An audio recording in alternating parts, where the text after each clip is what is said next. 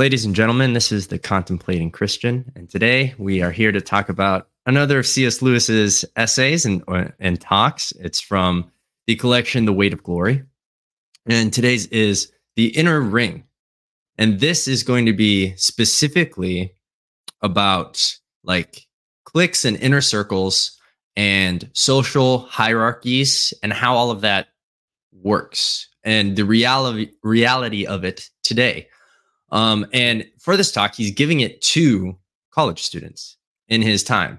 And one thing to note is he's observing a change in his experience at Oxford, because when he went there, he said he was able to have close, small groups of friends and have true friendship and do all sorts of things with them. But then things changed and we just got small groups of like cliques or collectives that just all have the same idea and act the same. And there's a uniformity and there's not true friendship there. And so that's the context of the inner ring. But the big idea that we're going to hit at is how people always want to be in these cliques or inner circles. Mm-hmm. Yeah. So what are your first thoughts on this, Will? Yes. When you talked about C.S. Lewis's experience of friendship versus just even in his day, and I think it's even more so now, sort of the modern problem of a lack of friendship, and how Lewis had this ability to have these really deep friendships. He could go talk at a pub for hours and hours with his friends when he was in college, and he's noticing this theme now in his the people he's talking to, and they are basically just made up of these superficial cliques that aren't able to make close friendships. And I think that is, of all the things from a medieval world to the modern world, our sense of friendship has gone significantly down. I don't think moderns have a grasp on friendship in the way that ancient people did. And so there's lots of people that can talk about that, like Anselm, or even going back to the Greeks, Aristotle, and people like that have a strong doctrine of friendship. And I think the modern world has lost that. Yeah, I agree. We need to find that again. But let's dive into this idea of social hierarchies first. So in the talk, there's an excerpt from War and Peace where there's basically a general talking to a prince, and then I think it's a captain walks up, but the prince stops talking to the general and starts talking to the captain like he was never there. And so there's this weird thing in humanity where no matter what rank you are, if there's someone in the inner circle, they're going to get priority over you. And there's going to be someone like the general that has this sense of being left out, or like, hey, why'd you just stop talking to me? Or why'd you stop listening to me?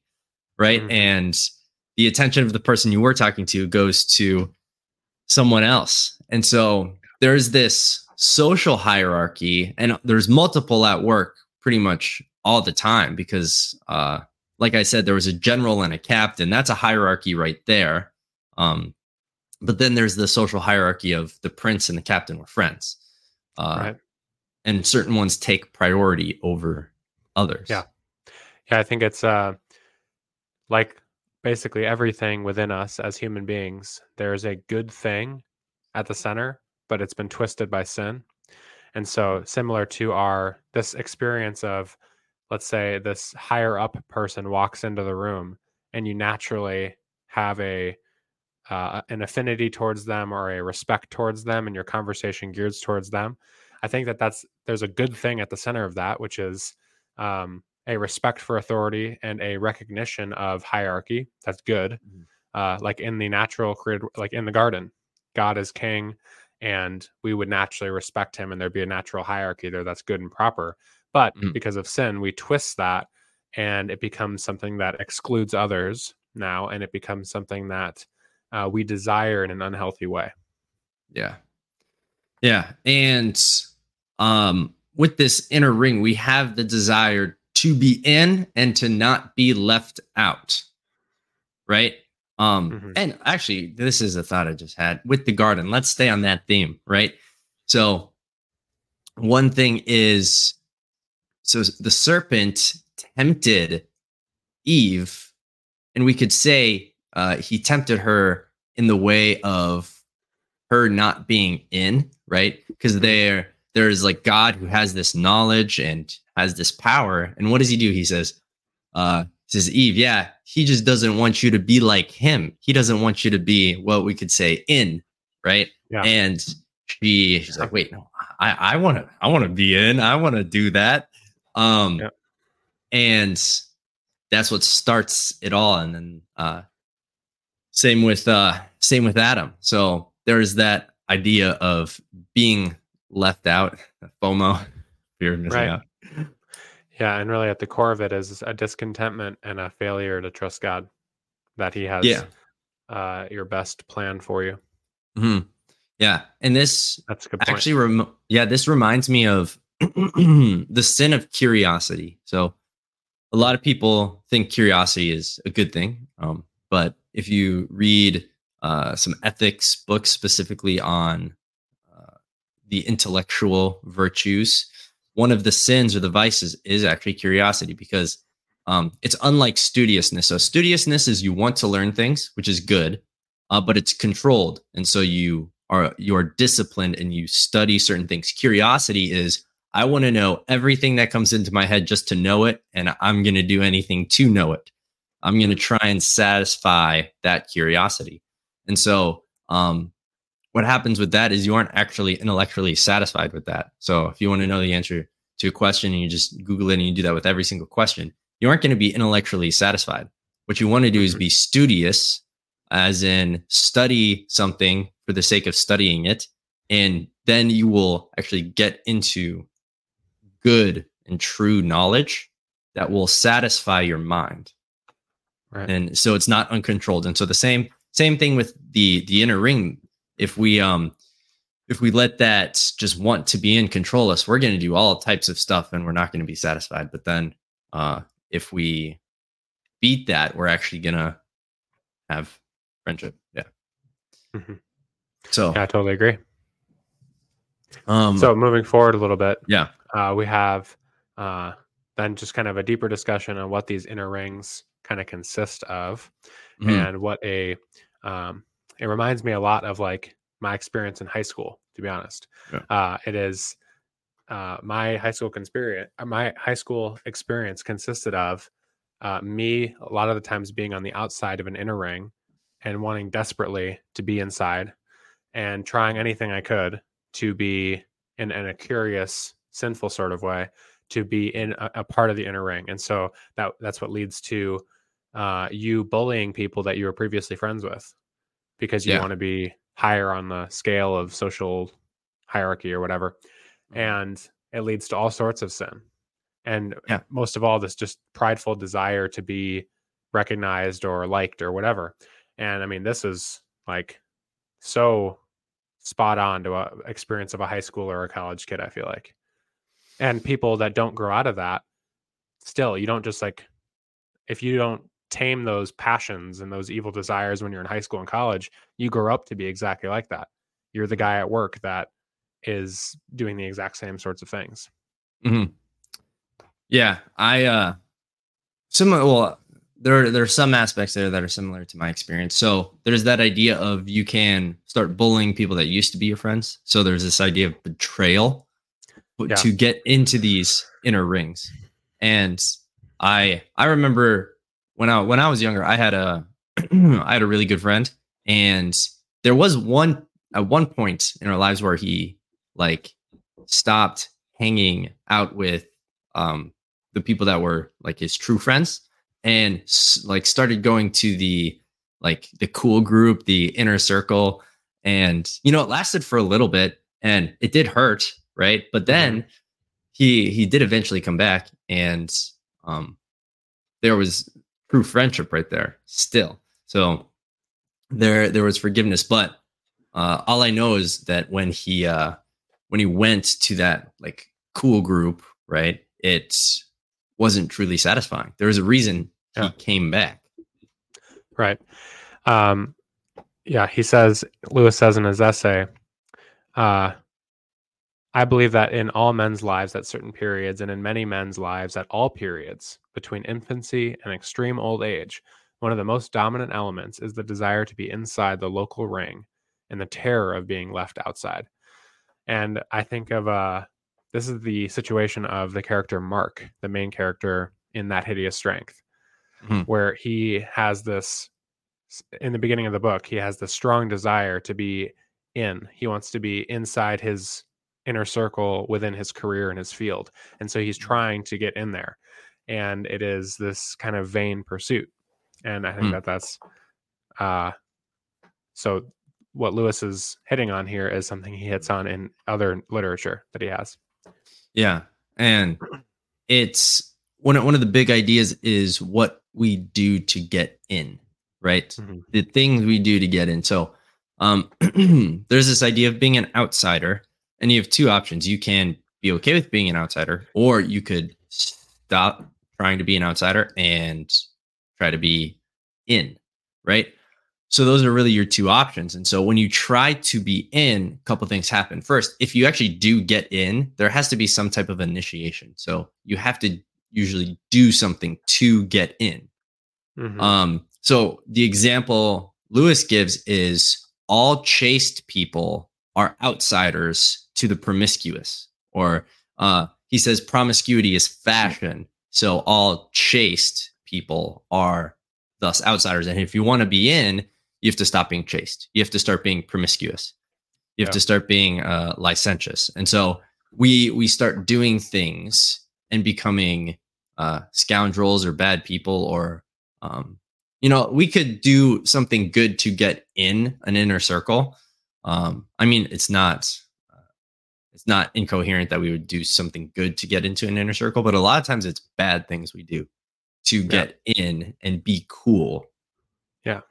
Yeah. And Yeah, he goes on to describe a good inner ring. So he's mhm, talking about how there are good and bad inner rings, and one of them comes about by force and one of them comes about naturally. yeah. And I think that's what you're hitting on. Yeah. And we so there is the idea of peer pressure, this big thing. And I think that's something today that kids struggle with specifically. Whoops, dropped something. That kids struggle with specifically. Mhm. So like I see it all the time. So I'm a middle school teacher. 7th and 8th grade, there are certain kids that are completely fine not being part of the cool group. But then there are other kids that aren't. And so when that happens, obviously the cooler, more sociable kids know that they're trying to get in, and they start like trying to get those kids to do something, right? To get in, or we could think of it as a manipulation. And so today we see that all the time. And I think it's a horrible thing that is stopping people from actually experiencing friendship, Mhm. right? So that's what I would say. Diagnostic is peer pressure and lack of friendship is an illness in kids today. Right. And a lot of it stems from this fear of being an outsider. And so I want to talk a little bit more about that. What is the how we need to Lewis talks about how we need to conquer the fear of being an outsider. Mhm. How do we go about doing that? Do you have any thoughts on that? Yeah, yeah. So first, being in, he first says, is a symbol of all vices, as in we do a lot of bad things to try and get in. Now, how do we conquer the fear of being an outsider?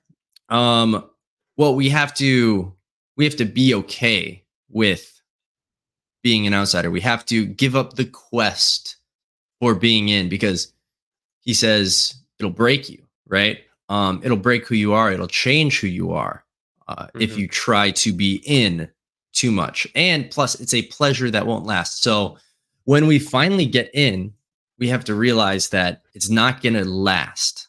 Once Mm. we get in, it's kind of this reaction of, wow, no, I'm in. Okay, now what? What's next? Is this it? Is this Yeah. what being in is? So we have to get over that fact right there, that it won't actually satisfy us. It's not actually. the right way to go. And I'll Yeah. say that's the first step right there. Yeah. Yeah. Yeah. Yeah. And it's the same with all sin, really. There's I think scripture talks about sin being deceptive and deceitful. And I think that this is the main way in which sin is deceptive and deceitful, is that it promises something that it doesn't actually deliver on. Mhm. And we get fooled on this all the time. We believe that we'll be satisfied by XYZ vice. And then when we give into that, we don't actually find it to be satisfying. And so the same with this desire to be in the inner ring, we never actually achieve what we're looking for. Once Mhm. we are in the inner ring, we are still left dissatisfied, still left empty. And this is the deceitfulness of sin. Yeah. And actually going back a little bit, you said there's a good and a bad inner ring. Um so one thing to also battle this and to realize is people sometimes exclude others just for fun. Right? So Mm-hmm. the bad inner rings just exclude people to exclude them and enjoy that and laugh and humiliate, right? But when you're an outsider, you can have what's called a true inner ring, a good inner ring. And you wouldn't exclude people just to exclude people. So that's Mm-hmm. something to be uh, conscious of Right. when you're interacting with these different circles. Right. Think about like a really wholesome chess club or something like that, where a couple of friends get together who really like to play chess, and they just naturally start gathering together to do that. But all of a sudden, they have a fairly exclusive group. They're not Mhm. trying to do that. They're not like trying to be exclusionary or whatever. Um, they just happen to be, because there's only a set number of people that like chess, and so that's it. If somebody wanted to play chess, they could come into that group, but it's naturally exclusive. It's not something that is intentionally exclusive. Yeah. So we shouldn't manipulate or exclude just for fun. Hmm. That's one thing. And then another way to battle this idea of an inner ring or cliques or the inner circle is doing the work for the sake of the work, or doing something for the sake of what it is. So so you'd have to ask what your motivation is. What's the desire behind it all? Do you want to be in? Okay, ask yourself, why do you want to be in? Do you want to be in just to feel cool or something? Or do you want to be in an inner circle just because you like doing that thing? So, for example, chess. Do you want to be in the chess club because you like playing chess and you just want to do that? Or do you want to be in the chess club because it's on the rise and a lot of people are getting into it and it's now becoming the cool thing to do, or something like that? Right. Yeah. So if we're going to ask ourselves, have we ever fallen prey to this? C.S. Lewis kind of asked a question of us. He says, in the whole of your life, as you now remember it, has the desire to be on the right side of that invisible line being the in group and the out group, the inner ring, Mhm. has the desire to be on the right side of that invisible line ever prompted you to, in any act or word on which, in the cold, small hours of a wakeful night, you can look back with satisfaction? If so, your case is more fortunate than most. Basically, he's asking us to check ourselves. Have we ever fallen prey to this by asking this question? And Mhm. I think back and can think of countless times throughout my life where I've had this desire to be in the inner ring, and it has caused me much harm. Yeah. That's a good Yeah. test for ourselves. Yeah. Ask yourself, like, can you actually look back with satisfaction on those moments? Right. Yeah. Um, does it bring you any guilt? Does it bring you any shame or regret or something like that? If you don't have shame or regret or guilt or anything like that, you probably did things right. Either that Right. or like you're just like completely callous to Right. like manipulating and excluding others for fun or something like that. And Right. which we would say is not healthy. Right. And even think, what places in my life right now am I performing the same thing? Mhm. Think of Yeah. if there's something you just weren't invited to or something like that recently. How is it affecting you? Are you content by not being a part of everything? That sort of stuff. That's, I think, a fairly common thing today. Yeah. And so then we actually get into the idea of true friendship. So we've mentioned it a couple times, but we haven't actually dove into what true friendship is, because that's one of the big themes in this talk. So it's actually consorting with people you like. So for example, the chess club, spending time with other people who like chess just for the sake of playing chess. Though that's going to develop a true friendship, which is going to have some sort of exclusivity. Now, Mhm. C.S. Lewis notes that no inner ringer can ever have true friendship, right? Because everyone is in just to be cool or um, do what's fashionable or something like that, and that's not an area that true friendship can take root in. So Mhm. only outsiders can have true friendship. All right. So the moment you stop caring about being in and spending time with people you like, um, just because you like them, and no matter what anyone else thinks, that's when you're going to experience the true friendship. All right. Mhm. And there's this idea of the virtue of friendship, especially with going back to Aristotle. There's multiple levels. So one of them is like a transactional level. There's people we just have transactions with, and it's very surface level. So that'd be at like your work or Mhm. something. You have a transactional friendship with a lot of people at work. But Mhm. then true friendship is pointing out, um, people being able to point out your faults and help you grow. So I've actually heard Jordan Peterson say this. You should want someone that isn't on the side of who you are, but who is on the side of who you can become. So your true friends will, one, have some type of common interest, and you will be outsiders together. But then also they will be able to tell you the truth face to face. They'll be able to call you out when you need called out, Mhm. and that's the beginning and state of true friendship, right there. Right. Yeah, and the kind of the biggest point I got from this essay is relating this to salvation, because it's actually quite similar to the process of how salvation works in Christian theology. You have both a friendship, which is at the source of this discussion of an inner ring is friendships and relationships. Similarly, salvation is at the core a relationship. It's a relational renewal.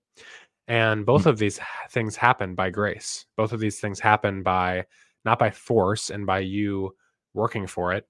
It is something that happens to you. So good friendships naturally sort of form. They come upon you.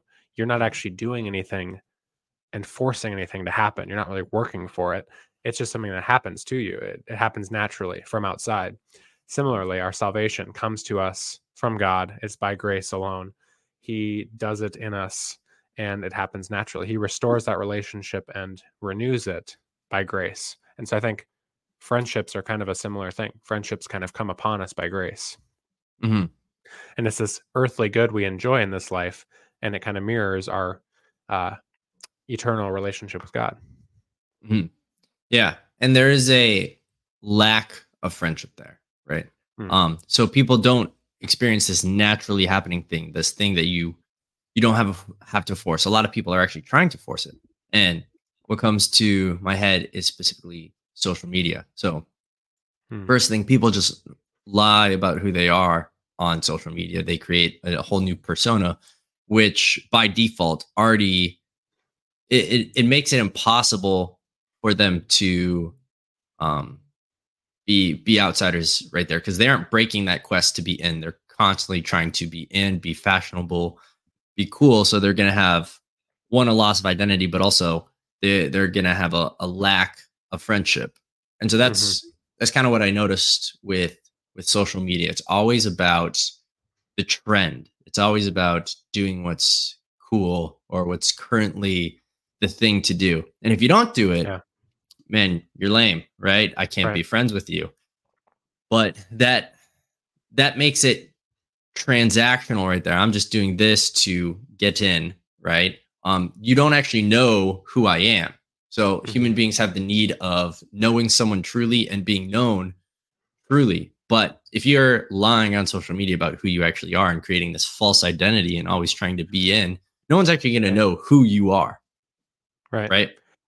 And I've thank God gotten off basically all social media.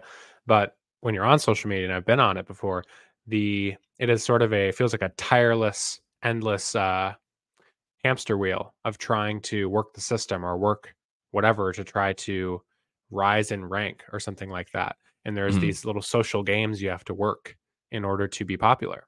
And it's just a very like cheap, superficial version of relationships in the real world. Um, where if you're having to tirelessly work in the flesh to try to be something. And yeah, it really fosters that, which is dangerous. Yeah. Yeah. And so I guess the big point is friendship is really the thing that's being lost here. Hmm. Um, and I've heard this analogy multiple times, specifically from Gavin Ortland, who's awesome. But he said if a monk from ancient times or if an ancient thinker Mm. at all time traveled to today, the biggest difference wouldn't actually be the technology or anything like that. He believes that the monk or the time traveler would actually eventually get used to all of the technology, and would adapt to it. But the biggest thing that would probably be a shock is friendship. There would be Hmm. like very rarely true friends and true friendship where we get this loneliness and depression and mental Hmm. illness all streaming out from this problem of wanting to be in. Yeah. And Right. that's what he said would be the biggest difference. Right. And so I think the biggest lesson I think from C.S. Lewis here is to stop trying to fit in so much, and to once you let the desire to fit in go, you will actually find true friendships. Yeah.